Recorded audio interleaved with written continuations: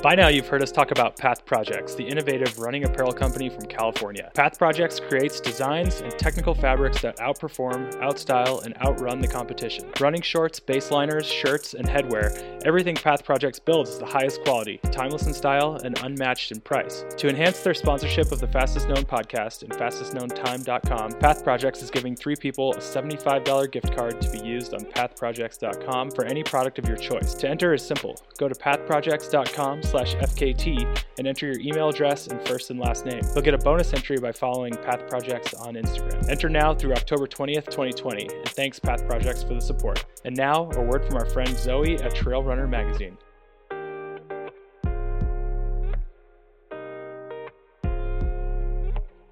Yeah, there comes a time when I realized how deep in a hole I was. The problem with failure is that it's all-consuming. When you're in it, you feel like the only person who's ever been there. Yeah, so I wake up and I'm in jail because I had gotten arrested the night before again. I was devastated when I lost my job, and I thought that was the end. That was the point in my life where I was like, I'm a total failure. Because at every corner, it was another roadblock, and at every corner, it was me coming up short. From Trail Runner Magazine, this is DNF. DNF is a podcast about failure. It's about unfinished business and the unglamorous work of picking yourself up, dusting yourself off, and moving on. Somehow as a culture, we've come to perceive failure as these blemishes, these blips in the journey. But the reality is that in order to fail, you had to have put yourself out there. You had to have taken a risk. You had to have shown courage to do that. And that's incredible.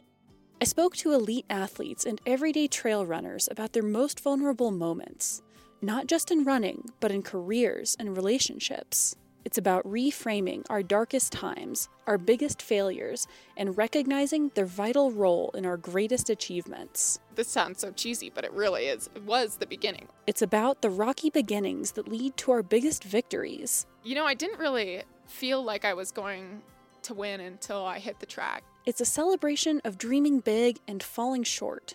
It's about missing the mark you've set for yourself and asking for help along the way. These are stories about runners living passionately, running fearlessly, and failing inevitably. Whether it's going to jail or just messing up a recipe for dinner, you learn the hard way and it sticks. This is DNF, a new podcast from Trail Runner Magazine. Thank you for joining the Fastest Known podcast, bringing you some of the most interesting people in our sport, practicing physical distancing and social intimacy. And this is a really interesting podcast. We've never done this before. We're speaking with an author of a new book about to come out, although by the time you hear this, it will have come out. And I'll explain what I just meant by that in a minute. But first of all, let's welcome Matt Hart. Thanks, Matt. Hey, thanks, Buzz. Thanks for having me on. Definitely. So you wrote a book called Win at All Costs. Mm-hmm. And this is just to explain what I just said there. We are having this conversation on September 23rd. The book is going to be published on October 6th by HarperCollins. And this podcast is going to be released on October 9th. The reason being is you got some serious things to say in this book, and the publisher doesn't want these to leak out. They're kind of contentious. They're heavy-hitting things. And so we're recording this, but we're not going to release it until after the book comes out on the 6th. So you want to just kind of hit us with the bottom line here right out of the gate? Like, what's in this book? Oh, wow. Well, it's kind of hard to sum up, but it is the rise and fall of the Nike Oregon Project. That's how I've figured out how to succinctly say what's in the book. But it's basically, a Nike-sponsored program, and they sponsored a team of athletes that trained and worked out on the Nike campus. And with the idea, and they started this team back in 2001, basically at the nadir of American distance running. Decades, 15 years or so after Frank Shorter, had dominated the sport of marathoning, American running had hit a low point, and Nike and one of their employees, Alberto Salazar, who was also a former professional marathoner, one of the best in the world in the early 80s, decided together that they would start a team, and they called it the Nike Oregon Project. And then began recruiting American athletes really to bring American running, distance running, back to dominance on the international field, in the Olympic and World Championship events. And so the book sort of details really where the team kind of went off the rails. And almost a year ago now, September 30th, 2019, Alberto Salazar was banned from sport for 4 years from the United States Anti-Doping Agency, as was the team doctor, Dr. Jeffrey Brown, an endocrinologist out of Houston. And so the book really is the story of the Oregon Project from inception to destruction. And you were there because, like you said, September 30th, this house of cards came crashing down. Mm-hmm. And as you just mentioned, the Oregon Project was it. This was the shits, right? They not them, but Nike sponsored USATF. If there's a dispute at a race, sometimes if it was a Nike athlete, it looked like it might go in their favor. That's right. But my gosh, I mean, the lineup here, we're talking about Galen Rupp, Mm-hmm. Jordan Hesse, Shane Rowberry, and Mo Farah, right? That's right. Yeah. Nathan Ritzenheim, the two Gauchers, Matt Centrowitz.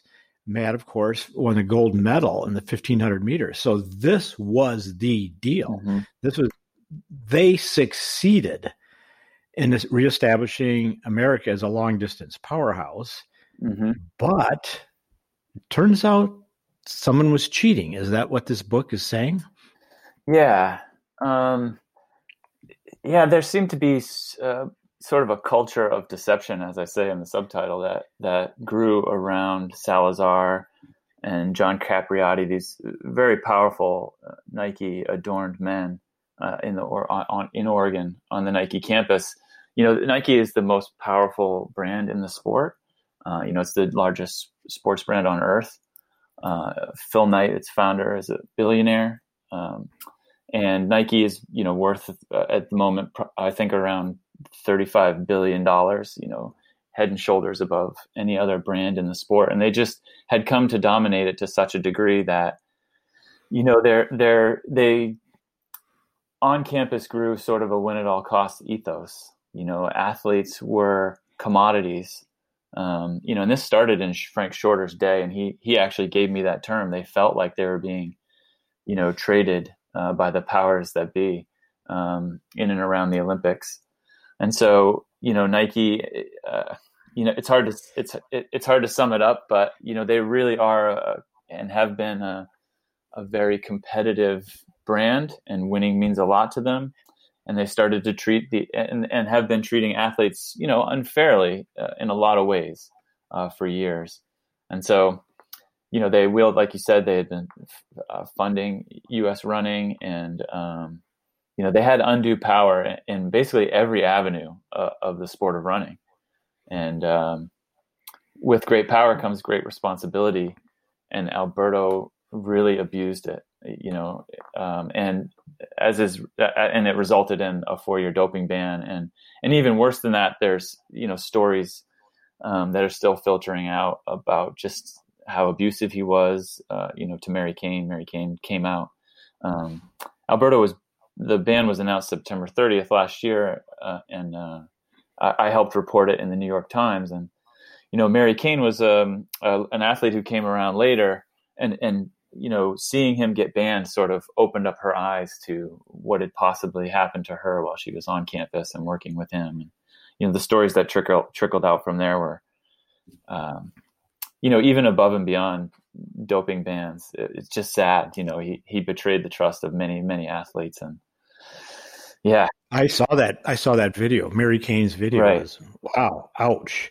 Yeah. Well, this is fascinating because, like you say, September 30th, just last year, Mm-hmm. huge. This was by far the biggest news in the world of running. And yet you were already on the case. Yeah. When did you? Yeah, you were on it, man. You were the guy on the scene. When did you start working on this book? In 2017, actually. Wow. Yeah. I mean, I consider this a beat. I mean, I don't really have beats, but running is something I love and, had taken seriously for years. And so when I started writing, it was a journalistic interest of mine, both endurance and human powered athletics, but then of course, performance enhancing drugs as well. And so I think because I was sort of in this milieu and was part of the discussion, or at least talking to athletes about drugs and often reporting on it, I managed, it's a confidential source, so I don't say who, but I managed to get my hands on the USADA, a private USADA document. And it's kind of complicated to explain, but the United States Anti-Doping Agency had been tipped off years ago, and they had amassed a case against Alberto Salazar and Dr. Jeffrey Brown, the team doctor out of Houston.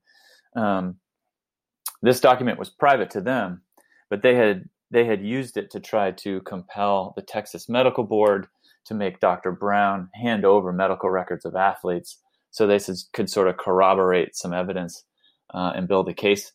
And so that document was supposed to be shared just between, the organizations, and the Fancy Bear Russian hackers. I mean, it's a convoluted story. Stop me if I'm going back too far, but Russia had just been banned from sport for, systemic doping throughout the Olympics. And so it's thought that the Russian hackers wanted to then see what they could find if they hacked into USADA's mail servers or got into their file system. What could we find on U.S. athletes, almost to exonerate the Russians or to say, hey, look, we're not the only ones doing it. And they found a bunch of documents that, listed the therapeutic use exemption files on athletes, some really prominent and famous athletes who, and that's legal drug use. That's legal performance enhancing drug use. It's called a TUE, a therapeutic use exemption. And what they also found was this document that USADA had prepared against Nike and the Nike Oregon Project and Alberto and Dr. Brown. And so all that to say, because I report on this stuff, I found myself in possession of this file before it went public, a while before it went public. And so being a writer and a journalist, I got in touch with my editor at the New York Times, and I said, this is what I've got. Let's write about it. And so that's really when I became involved in the story. I mean, I had been following along, I've been paying attention and reading everything and talking to some of the other journalists on the beat. But really, when I got my hands on the document, I became, deeply involved. Wow. Yeah. Well, I didn't know that part, man. Yeah. I knew that you'd been on this beat for some time. I knew you'd been working on this book for some time, but I had no idea that Russian hackers got the file. But the file was correct. It wasn't fake news at all. It was all totally real and totally documented. That's right. Yeah. It was just private at that point. Mm-hmm. And somehow you found yourself, in your own words, in possession of this file. We don't have to go into that. Right. Although if you want to tell us, you could. No. Okay, well, you already had a great quote from Frank Shorter and a great quote from Spider-Man at the same time. So those are very credible. So we'll let those go for now. So you got this amazing file. You started working on this book almost 3 years ago. So you were on the case. So when he finally got kicked out for 4 years and the whole house of cards collapsed on October 10th, the Oregon Project just folded. They just said, oops, we're done. Yeah. Sorry about that. Your book wasn't out yet. Did you feel that, gosh, I'm too late? Or did you have to write another chapter? How'd that work in terms of your book? There had been reporting sort of, I felt like the reporting was almost breaking all around me at the same time. So, it was really interesting. As I went along, people were willing to tell me new things. And as a journalist, my inclination was to call the New York Times or someone else and say, we need to write about this. But since I was writing a book, I felt like I had to save some of my reporting for the book. I mean, that's what I was tasked with doing anymore. I wasn't on staff at any of these magazines or newspapers. And so there were a lot of things that I had in the book, ready for October 6th publication, that started to come out in public, that other great journalists, were finding and then publishing. And so that was disheartening on some level. But it was pretty clear that the story hadn't been told in its totality, and there was still, a great appetite for that. And so, but then, as I started putting pieces together, really things start to come to you and become clear, and things that just hadn't been, dots that hadn't been connected, things that hadn't been pointed out. And so there's a lot left in the book. And at times I was shocked that things I found hadn't yet made it to the headlines. Did you have to write an additional chapter after Salazar got the 4 years? No, I wasn't done yet. I finished in December. And so, that's how long books take to come out too. We're talking about from December to October. I haven't been able to touch the copy at all. It's kind of done. Matt, for how long have I been trying to get you on this podcast? I know it's been a while. I appreciate that. I appreciate your persistence. I've been working on you for 6 months, I think, maybe longer. Yeah, it's been at least that long for sure. Well, good we're catching up, and now it's all happening. Now it's all coming out. Yeah, so a couple of things here that come up for me. First, let's add a little bit more context. We noted the power of Nike. Mm-hmm. And the fact that the Nike Oregon project actually succeeded. Mm-hmm. And all of a sudden, Centrowitz is winning gold in the 1,500 meters, which is just nuts. Mo Farah and Galen Rupp went 1-2 at the 5,000, which is like, really? I mean, that's incredible. Yeah. But Salazar himself, this guy is epic, right? Yeah. I mean, this guy is, he's one of these classic figures in that what category do you put him in, right? He won the New York City Marathon 3 years in a row. He won the Boston Marathon, each time just turning himself inside out. Right. I mean, this guy was not cruising. He didn't make it look easy like the Kenyans. He was kind of the opposite in that respect. Right. And then he quit running. He couldn't deal. He opened a restaurant in Seattle. He was just totally out of it. And then he scraped himself back together and won Comrades, which is by far the most competitive ultra race in the world. Mm-hmm. So this guy, I think, Win at All Costs is a pretty good title. Yeah. When I was doing the initial reporting for the New York Times, one of his assistant coaches turned whistleblowers was Steve Magnus. He's now a famed coach, but I asked him, I'm trying to figure this guy out on some level. And I asked him, have you? And he's like, the only way I can describe him is, he's just a win at all costs guy. And that's kind of where the title came from. And yeah, like you said, he'd raced himself to death on more than one occasion. I mean, they were doing last rites on him once when they put him in a kiddie pool to raise his temperature, his core temperature back up. They thought he was dead. He had this ability, an admirable ability to race himself quite possibly harder than anyone we'd ever seen. I mean, who else can say that they've raced themselves to death on more than one occasion? I heard it was 42 seconds that his heart stopped. I think it's 14 because that's the title of his book. Yeah. Oh, no. Well, that's plenty. 14 minutes, I think. Yeah. 14 minutes? The book is called 14 Minutes of Running Legends, Life and Death and Life. Okay. Well, so yeah, you're right. 14 minutes. 14 minutes. That's enough. Yeah. So that was 2007. He was on Nike campus with Galen Rupp and the Radinsky brothers, and he had a heart attack. He went down on Nike campus, right on the grass field. And he basically died. His heart had stopped for 14 minutes until they resuscitated him. So that's what the title of the book is referring to. Okay. Yeah. Well, this story sounds, if I may, similar to John Krakauer's, the way his stuff comes to him. He's obviously published some amazing books which were turned into movies, and they came from these leads from people who trusted him to tell the story. And that's how he got a lot of his material. Does this remind you of that? This type of course, his was a little more historical fiction, but while yours is more documentary. But does this remind you at all of some of John's work? Yeah, it's interesting you put that together. I've always sort of used his career as a roadmap of some sorts. But I honestly, it seemed impossible to do for a long time. I mean, I think he was a staff writer at Outside when he was kind of writing about basically how ridiculous it was to go up Everest and or these big peaks. If you had enough money, you could get up the mountain. That was his basic conceit, I think. And so I think he had done it on Aconcagua first and written a very successful piece. And so Outside sent him to Everest. And of course, he was witness to the tragedy, and half his team, didn't survive.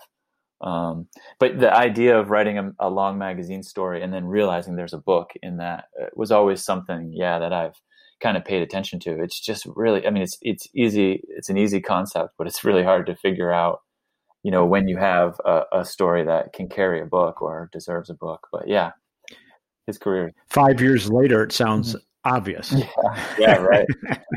But when you're sitting down there, and you're a good athlete, by the way, people should go in the show notes and see your bio, but you're a 2-time Hard Rock finisher, if I recollect correctly. That's right, yeah, I've seen you out there. You're top 15. You've been an excellent athlete, a ski mountaineer, and of course, the founder of the Boulder Outdoor Book Club. That's right. Should keep that in your bio.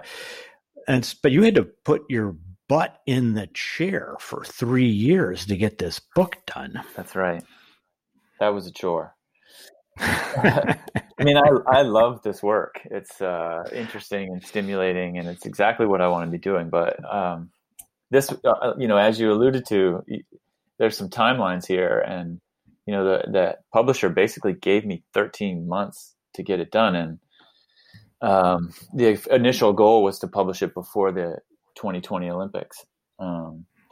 And it was virtually impossible. It was so hard to do. There's just so many things in being a first-time author that I didn't realize, as well as the publisher. There was just so much reporting, so many people to try to talk to. I interviewed nearly 100 people, and that takes a lot of time. That's, often I'd have back-to-back interviews, and sitting at a desk for a long time, and it was tough. I'll say that. And recently, now that the book's pretty much done and buttoned up and out of my hands, I've been getting back out there, and it feels so good. I actually just feel so much healthier when I have a good dose of the outdoors and climb some mountains. Well, now that the book's been published, you have to quit smoking cigarettes and drinking whiskey every night. But you did get it done before the 2020 Olympics. I did. That's right. Yeah, good point. I mean, the timing ended up being just fine, because the case went on for a lot longer than anyone had envisioned. Well, going back to the metaphor with John, he told me in person one time that he was getting death threats after, particularly this book on the Mormon history. Mm-hmm. So, what about you? Did you or your publisher consult with an attorney on some of these allegations that are in your book? Yeah, that's part and parcel to this kind of book, a contentious book. That's definitely so. I mean, I did a number of things. I don't know how far into the nitty gritty you want to get here, but I hired fact checkers to check every word that I wrote. I hired a girl, Parker Henry. Hopefully she won't be mad at me for calling her out, but she used to be, the deputy checker at the New Yorker. They're widely seen as the best, most factual magazine on earth. And so I hired the best person I could, and she went through word by word. She called back all my sources. And so what's interesting is if you write a newspaper article or a magazine story, they will often call people back, but she went above and beyond. I mean, she was reading entire sections to people in the book. And really that's, to protect us, to make sure I got everything right. You can always mishear something. But then above and beyond that, HarperCollins has a team of literary lawyers. And so I got paired with one of the guys. More than one lawyer read it. And he, we went, again, paragraph by paragraph. And so a lot of things had to be changed or fixed in some ways. And, that also means there's, allegations and stories that are just left on the floor that you can't actually include in the book. There are a few things that are so, I don't know. I wasn't able to corroborate certain things to a degree that you'd be comfortable putting it in the book. But there are some crazy extracurricular stories I could tell you after we stopped recording that just couldn't make the book. But some of which I'm pretty sure are true. But there's just a different standard, of course, when you're going to write anything in a book. So yeah, I mean, it went through pretty rigorous fact checking and a law review. Wow. Yeah. That's impressive, Matt. Yeah. Now, of course, our listeners are saying, well, Matt, if you'd like to tell us a few of those stories right now, we'd be happy to hear them. Yeah. Yeah. I mean, there's some stuff, there's enough in the book, I think, to keep all the readers entertained. But if you see me at a party, maybe I could tell you. All right. We'll wait for the next party. Yeah. Hey, well, I got a question. This question just popped into my mind. So I'm a member of the book club that you started. Are we going to review your book at the next book club meeting? Oh God. That's brilliant. I got a few good ideas. That's one of them. I would like to not be there if you do that. I brought this up to other authors before. We actually had an author come in The Beasts of the Garden, in the Garden of the Beasts, and not the one about the Nazis, the one about mountain lions in Boulder. He came, and it was great because we got to ask the author questions directly. But no, I don't think I could sit for that. Okay. I mean, I'm happy to have you guys do it on your own, but I don't want to hear about it. Well, you got some nice credibility with the endorsements right at the start. People like Dina Castor, right? Yeah. That's, of course, Alex Hutchinson, who, Alex, I read his column in Outside Magazine because he's got science on sports medicine. I don't really like people's opinions, to be perfectly honest, but he quotes a lot of science. Since you got these people speaking highly of your book, that's, I think you do well in the book club review. Yeah, that's an interesting process there, but I was happy to get those blurbs back. Yeah, those are blurbs. You send away a PDF or some early version, some early galley version to select readers, and you hope that they like the book enough to send you something back. And those guys, yeah, I mean, I can't thank Dina. I've never even met, but she was gracious enough to read the book and give me an opinion. And I agree. Alex is awesome. He's one of the best at describing and explaining the complicated sports science around what we do. So you had lawyers, you had hired a fact checker. That's cool.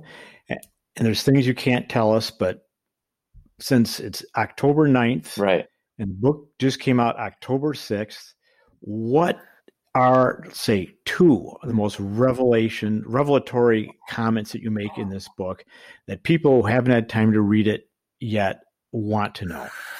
Yeah, that's a good question. I probably should have prepared myself for that. But, one of the things that there's a 10,000 foot view here of kind of what happened to me what happened through the story that became apparent through reporting it. Alberto had overtrained himself to such a degree, right, that he had considered suicide. He didn't want to live anymore. He couldn't run. And, we know about this stuff, and I've done that to myself. I have, when I was an ultra runner, I had trained myself to such a low point hormonally that I just felt terrible. I didn't quite feel as bad as, suicidal ideation. But when you look at what has happened to him, he trained himself so hard to compete on the top level that he sort of cratered his, endocrine system, and his hormones were a mess. And he suffered for years through this. And he saw a lot of doctors to try to fix himself. And what seems to be the lesson that he learned is that a lot of these prescription drugs really help performance. And, he credited Prozac for his comrades' victory in 1994. But we've come to find out through the reporting of the book that he was on testosterone at beginning in 1991, which is, unambiguously illegal in all sports. But ultra running doesn't really have much testing that happens at the races. And so he was on and off it and claims to be off it when he raced. But, there's long-term benefits to being on steroids and testosterone. And so it's a really muddy water. But what happened, it seems like, is he learned that some of these prescription drugs they are performance enhancers. And if you can figure out a way to get prescribed them, they can benefit you in your career. And it's at some point, the Nike Oregon project, it was an abject failure early on. They didn't have much victory. They had some national scene wins, but, the guys at the top, John Capriati, the head of sports marketing, likely the man who's paid more money to athletes, to runners specifically, than anyone else in the world to be professionals. Those guys were very much a win at all costs sort of culture. And, a nice story and a fifth place just wasn't going to cut it. And so I think Salazar learned some lessons in his career that unfortunately he took into his coaching career. And so he manipulated doctors and intimidated, athletes on the team and held their contracts over their heads. And, Steve Magnus, one of the coaches, basically said he stopped getting paid at some point by Salazar so that he would, basically be in fear of his job on some level. And so it seems like with what Alberto learned from cratering his own, career through overtraining, he tried to apply some of those tactics to the athletes. And so they really did start to use prescription drugs as performance enhancing drugs. And, he had Dr. Brown prescribing drugs that they knew would help, prednisone to damp down inflammation and give you some extra energy, and thyroid stimulating hormones. Even though the athletes weren't testing out of range. And, that means basically you have a healthy range of TSH, thyroid stimulating hormone. You're in the range 0.45 or up to 5, I think. And so these athletes were testing in the range, and he would give them the drug anyway, because the drug helped them lose weight, and he also thought that, thyroid hormones would increase, somehow they would also increase testosterone. He became obsessed with testosterone at some point. But so, the 10,000 foot view is like it looks as though he went through this experience in his own career, and then he applied the lessons he learned, rightfully or not, to the athletes, and, really sort of pressured the athletes into things they shouldn't have been doing and didn't want to do, and were questioning. There's a quote in the book that was the title of the Nike, or my Nike New York Times piece, which was, "Is this legal?" Dathan Ritzenhein really challenged him on the L-carnitine infusions that he wanted the team to get. And so, that's one of the things that has sort of come out of this. It's really hard for me to talk about, but there's the really salacious part is, at some point, Alberto, it's alleged that he tried to kiss one of his athletes, which is really, ridiculous and disheartening. And then, of course, there's the Mary Cain allegations. He'd frequently fat shame the athletes when he would weigh them in front of each other. And so, wow. That's just sort of a taste of what's going on. That is a taste. Wow. And it's somewhat of a sour taste, but that's why people should buy the book. You did your research. That's really good stuff. And a quick reminder, in the show notes is where to buy the book, how to buy the book. So definitely go there to have a look at that. Well, Matt, earlier we made a very positive correlation with John Krakauer, but now I'm reminded of a negative correlation with Lance Armstrong, right? Testicular cancer. He came back big time, and maybe he learned the same lesson that, wow, I'm never going to be down again. And drugs work. He, of course, never became a coach, but obviously a famous bully. And just for people who don't know, Mary Cain, that was fat shaming. It wasn't about drugs at all. And people should definitely go look at her video. That was intense. Yeah. Well, there were some drugs, in an effort to allow her to lose weight. I think she testified or she told the Times this, but she basically said he was, and I heard this from a lot of athletes actually, he would have them get on, he would basically change up their birth control pills, because apparently there's some birth control that allows you, a woman to menstruate less. And so, the blood loss through menstruation means less red blood cells, oxygen carrying blood cells. And so he would go that far to manipulate, their the drugs that they were taking to, not become pregnant, basically. And he gave her diuretics as well, I think she said in the New York Times piece. And so there were drugs also, like that was sort of part and parcel to his whole thing. I mean, it was reminiscent to Chris Carmichael. David Walsh's book is great. And From Lance to Landis, I think it's the first chapter. He talks about Carmichael had basically a briefcase full of substances that he would give the U-23 team, the under-23 cycling team back in the day. Greg Strock is a great story you guys should all go look up. But Salazar, too, had Carmichael had a briefcase full of substances that he would hand out and give to the athletes, and he'd push pills into their energy bars during the race. And Salazar, too, had like two, and people testified to this in the USADA document. You can go look it up, that he had bags of drugs with him, prescription Celebrex for anti-inflammation. When any athlete needed anything, he was sort of like a little pharmacy. I mean, it just sounds absurd. Actually, as I'm saying it, it's hard to believe that this is happening on the Michael Johnson track, in Beaverton, Oregon. And Salazar has said Phil Knight could basically look out his window and see the athletes training. It's happening right under the nose of the largest sports corporation in the world. It's just shocking. But they were winning. Yeah. They were winning, and that seemed to be what mattered most. Wow. It's sad because it leaves this, it just leaves a trail of broken athletes, and Kara was one of the biggest ones here. Every time we did an interview, it was just, it became emotional. She had grown to love and trust Alberto, and Galen as a brother, and Alberto as a father.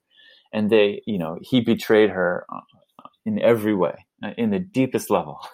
And that's sort of, detailed in the book and becomes clearer the further along you get. But it's really just a sad story. I mean, it's a cautionary tale for athletes and other coaches, because ultimately, was all that worth it?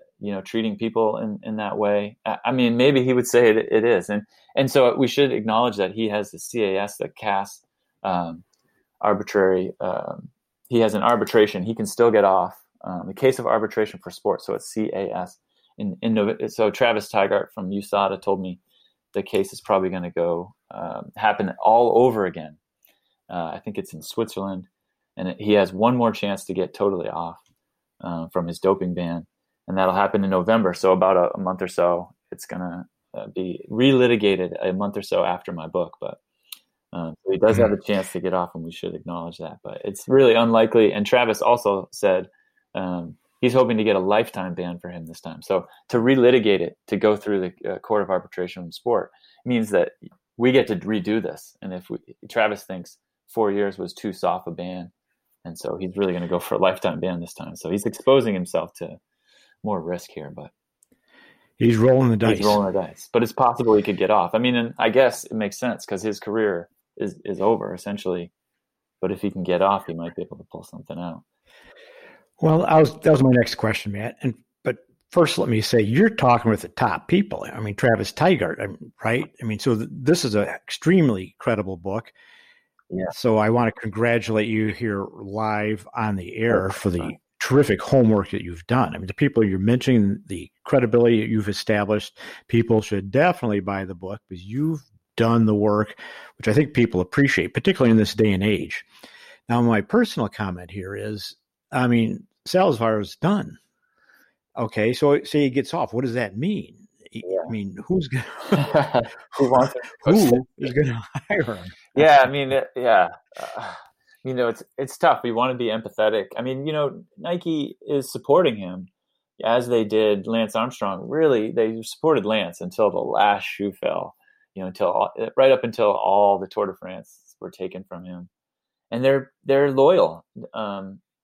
Despite the evidence, they seem to remain loyal to these powerful men and these famous athletes.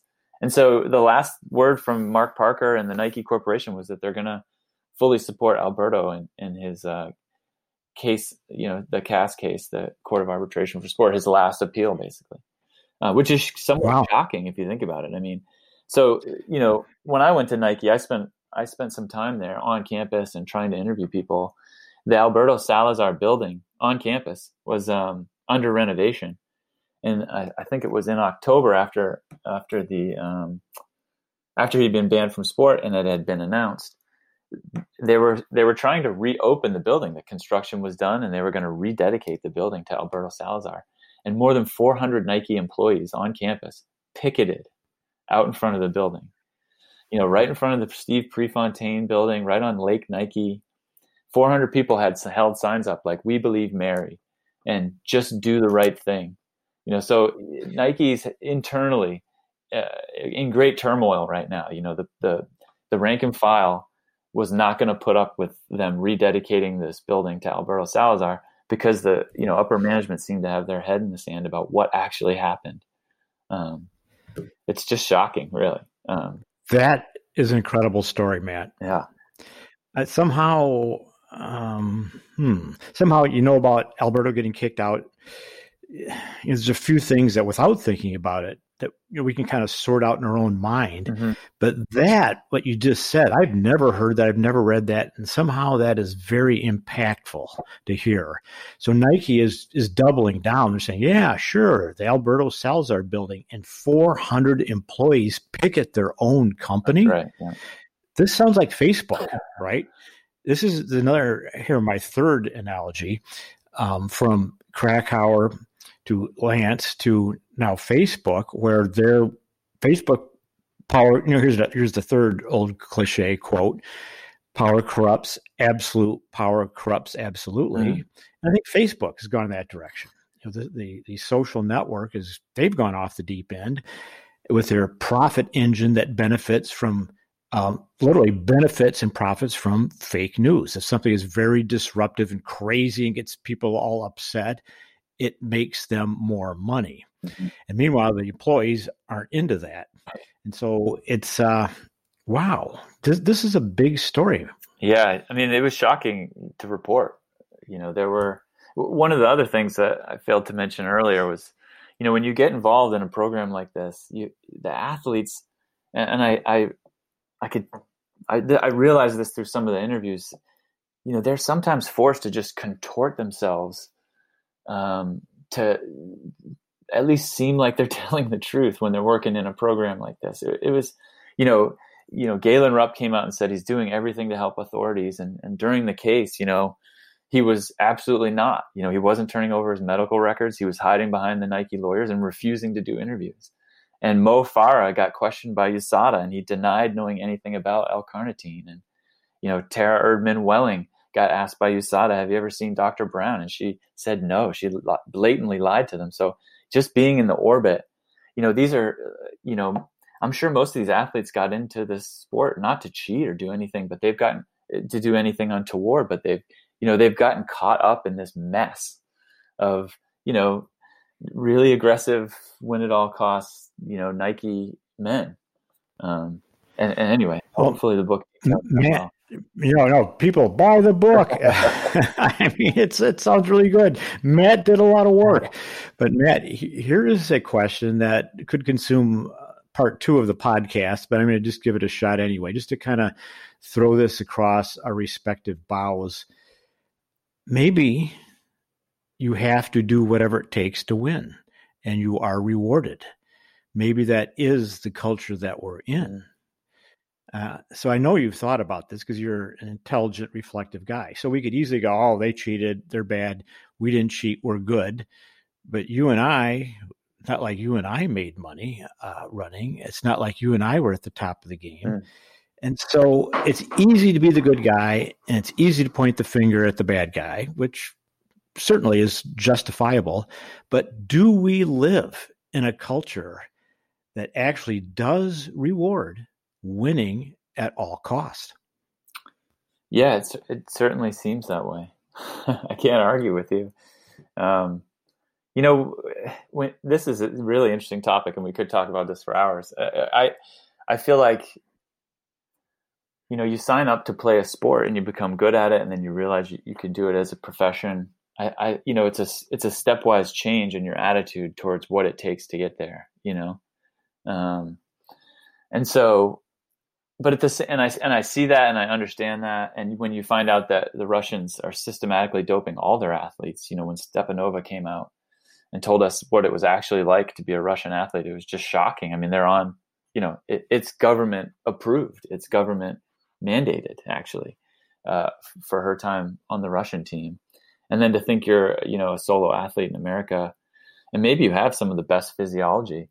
You were lucky enough to be born to parents that gave you some great genetics for sport or running the marathon, for instance.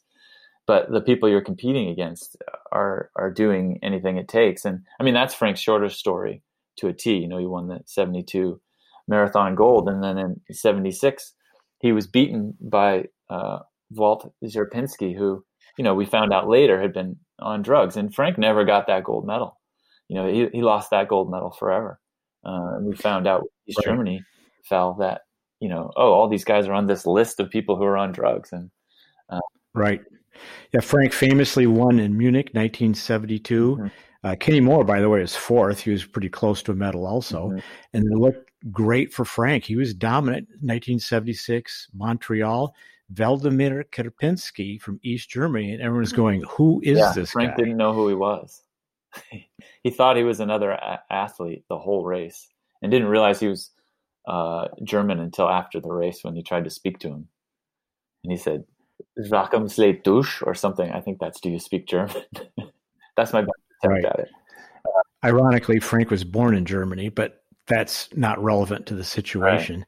Right. So again, my question is definitely not a proposal, definitely not my opinion, but it is interesting that if we live in a culture where winning at all costs is rewarded, right. So if you make bank, if you achieve your goals, and then later if you get caught and you're discredited, well, Krupinski still has his gold medal, et cetera, et cetera. So this is just a devil's advocate here, but also more so it's looking at ourselves, because pointing the finger elsewhere is very easy. But sometimes maybe we should look at ourselves and say, what do we value?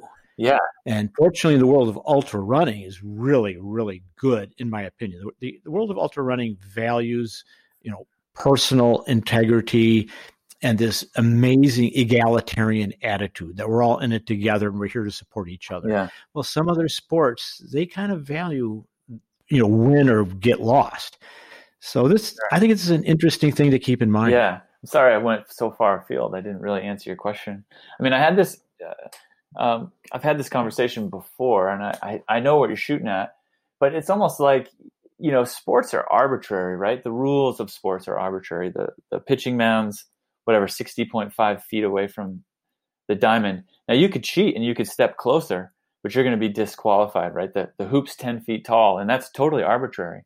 And so the fact that you can't use testosterone, WADA has figured out that, this is possibly unsafe and unhealthy. And, they have a list of other drugs that we put on there. And so I would say, we've already agreed in the sport that we're going to stay on the trail during an ultra marathon and run from the beginning to the end. And these are all arbitrary rules. And I've heard the argument that why is it that you can't take EPO, but you can sleep in an altitude tent?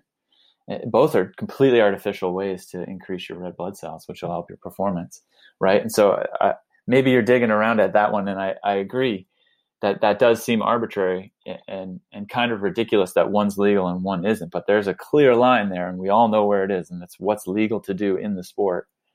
And I mean, you just hope that athletes are willing to play by the rules, but you're right. It seems as though they're just not, because the stakes are so high. I mean, I had a high-ranking doping official tell me, for background, not for attribution, that if you see a sport on television, he would guess that it's completely tainted with drugs. If it's on TV, the assumption being if it's on TV, there's enough money in the sport that it's already poisoned. People are trying to do everything they can to make that little bit of money.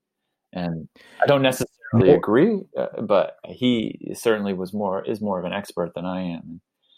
It's sad at the end of the day, I think, that an athlete would have to do that to themselves. I mean, there are East Germans who are still going through the effects of the rampant drug use that they use, Walt Zierpinski included. There's long-term effects to these drugs, and using them willy-nilly can turn out pretty bad. Well, Salazar had a heart attack. Yeah, and I make that link in the book. There's pretty good evidence that testosterone in certain men can increase your chance of heart conditions and heart attacks. And so it could be a total coincidence, but there's some pretty obvious things to look at here. Lance Armstrong's doping doctor, Michele Ferrari, has been quoted in the news as saying, "I think I gave Lance Armstrong cancer." And so think about that. The whole cancer myth came from his own misuse of these really powerful drugs. I mean, if that's true. And Lance acknowledged that in the latest 30 for 30 on ESPN. He thinks it was the HGH, the human growth hormone, that possibly could have, advanced a cancer cell. If you think about testosterone and HGH, they're all about growth and cell duplication. And if you have cancer, that's just going to make it go from the testicles to the lungs to the brain, which is it's going to make it run wild. Let's make it set it off like a wildfire. But anyway, right. Yeah. So it's interesting to think about. I mean, one of the things Frank really told me was like, it wasn't a holier than thou thing for him and Steve Prefontaine. So there's some other revelatory stuff in here about Prefontaine and nothing untoward. Frank was good friends with him, and he said, we didn't use drugs. And I tried to figure out why, because there were people around them. And there's a story in the book about a Texas athlete that he was hanging out with Steve Prefontaine after a race, Frank and this other athlete. And the guy's like, I don't think I would have been able to win the mile if I hadn't been on those steroids for the last few months. And he said he and Prefontaine just looked at each other like, what? And Frank's explanation was that at the time, at least, it wasn't holier than thou. He was like, I was just scared of what the possible drugs could do. And Frank, eventually passed the bar and became a lawyer, and he's a smart guy basically. And I think he had been pre-med even. So he understood, on some level that taking these drugs without a need, can have dire consequences in the end. And he told me that this particular athlete died in his 50s, and this could all be coincidence. We don't have any. You couldn't rightfully do any tests to this effect, but there's a long line of adverse effects after taking drugs that a lot of these athletes obviously don't need them; they're just for performance. And so, anyway, that's far afield, but it's really interesting to think about. Frank Shorter and I had the same birthday. Oh, is that right? Yeah, he was great. And his quote, Frank, that's talent. And one of his quotes I always liked was, asked about the key to success, something you alluded to earlier today, Matt, choose your parents carefully. Yeah, exactly. And he did. I mean, the people around him said he had just incredible talent. I mean, he could wail away, and he had obviously trained and ran really hard, but he had that cardiovascular, that efficiency. Yeah. And then, as you know, I'm just going to keep the scales a little bit balanced here. The one that's legal, always has been legal, and is part of the sport, is alcohol. And far, far, by a factor of thousands, more people have been hurt by alcohol, which is quite legal, than by the so-called illegal drugs. So, as you know, it's an Prefontaine, not wanting to say anything explicit, being one of the possible cases there. Yeah. Yeah. But EPO saves people's lives. That's what it's for. Right. Alcohol's never saved anyone's life. One's illegal, the other one's legal. It depends on the context. Mm-hmm. So it's so fascinating. Yeah. And I like what you said about Frank and Steve. They weren't trying to be good guys. They were just saying, whoa, I don't want to go there. I don't want to do this. Yeah. And I think that's, I think that's where most of us are. I like to note that I like that comment by that person who didn't want to be attributed, but was happy to say that if you're watching it on TV, there's enough money involved that people are probably cheating. Yeah. FKTs have yet to be on CBS Wide World of Sports. That's right. I mean, I hate to be the wet blanket, but I know of people who've, done some, I would say, gray area tactics. I've heard of stories of friends of mine, athletes using modafinil in the middle of the night, an anti-narcotic drug to allow them to go. This person said they were shuffling 12-minute miles. They took the modafinil, which he had never taken before. It was handed to him by a physician that was in their group. And he said, we went to 7-minute miles immediately. And I was like, yeah, of course. That's cheating. But I've never heard of that. Yeah, one. There's nobody out there. That's made famous by Dave Asprey. He used to love this drug. He was on 60 Minutes talking about as a performance enhancer for, Silicon Valley and CEOs who need to think on their feet and be very productive. But it's an anti-narcolepsy drug that basically keeps you awake and keeps you sharp and has its purpose. But I would suggest that's not in ultra running for FKTs, but that's just my personal opinion. Well, we'll have to edit this out, Matt, so people don't hear that one. I had never heard of that one. Yeah. I, of course, have heard about caffeine. Caffeine is, of course, a drug. It's a PED, a performance-enhancing drug, and by far, in my opinion, the most effective PD out there. Caffeine really works. I mean, the double-blind studies prove that it works quite well, and it's quite legal, and it's used by almost everyone. Yeah, the world over. Yeah, I mean, I can't argue that. There are just certain drugs that we've decided are safe, and everyone's on them. I try to limit my use. I'm pretty sensitive to it, but cannot deny the right caffeine at the right time in a race certainly picks your pace up. I would argue not as much as modafinil would, but it's certainly one of the drugs running for sure. Yeah. Right. Well, I digressed, Matt, not you. It's just interesting questions. Yeah. Sometimes I start to feel a little uncomfortable when we look at bad guys and say, oh, I blame them, when we also need to look at it in the context of our culture. We are in a drug culture. Yeah. That's what everybody does. That's what the major corporations do. And that's what the medical industrial complex tries to tell us all to do. Far, far more people are dying of opioid overdoses from prescribed medicines than have ever been harmed by performance-enhancing drugs. Sure. And so I'd like to take some personal responsibility and group responsibility to try to back the whole thing up and moderate the whole thing. So we are supporting an entire culture and a community that is not win at all costs. Yeah. Right? Yeah. I'm sorry. I think you've written this fantastic book, but my part of where I go is, okay, well, what can we do about this? Yeah. Well, and for me, part of that is a little bit of self-responsibility of let's support honesty and integrity and a different attitude of what really is the goal here. Is the goal to win at all costs, or is the goal to be authentic with who we are? Yeah. And man, I agree with you. I can't disagree. I mean, I would not defend, that might be too harsh a term, but writing the book in that, it's only through these stories and understanding and, having an autopsy of what went wrong, because something obviously went wrong when we're dealing with, USADA, drug bans. I think these stories about, and the story that I tell in this book will help us, it's a cautionary tale for athletes to learn from, for coaches to learn from. That's what I hope people get out of it. Not that, Alberto's the worst person in the world. Certainly I tried to be as fair to him as I could. And, I know he's a human. We're nuanced. No one's all good. No one's all bad. That's ridiculous. And that certainly isn't the way the book goes. That's not the way I went about the reporting. And that's not what you'll get at the end of this. But yeah, I agree with you. I mean, there's a cultural thing going on. There was a cultural thing in Nike. There's a cultural thing in the sport, and we need to address that. But I feel like books about the topic and or what went wrong, is basically the first step. It's an autopsy.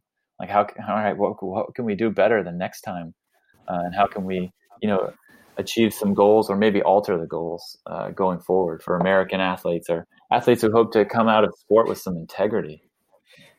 Fantastic. What a great job, Matt. Well said.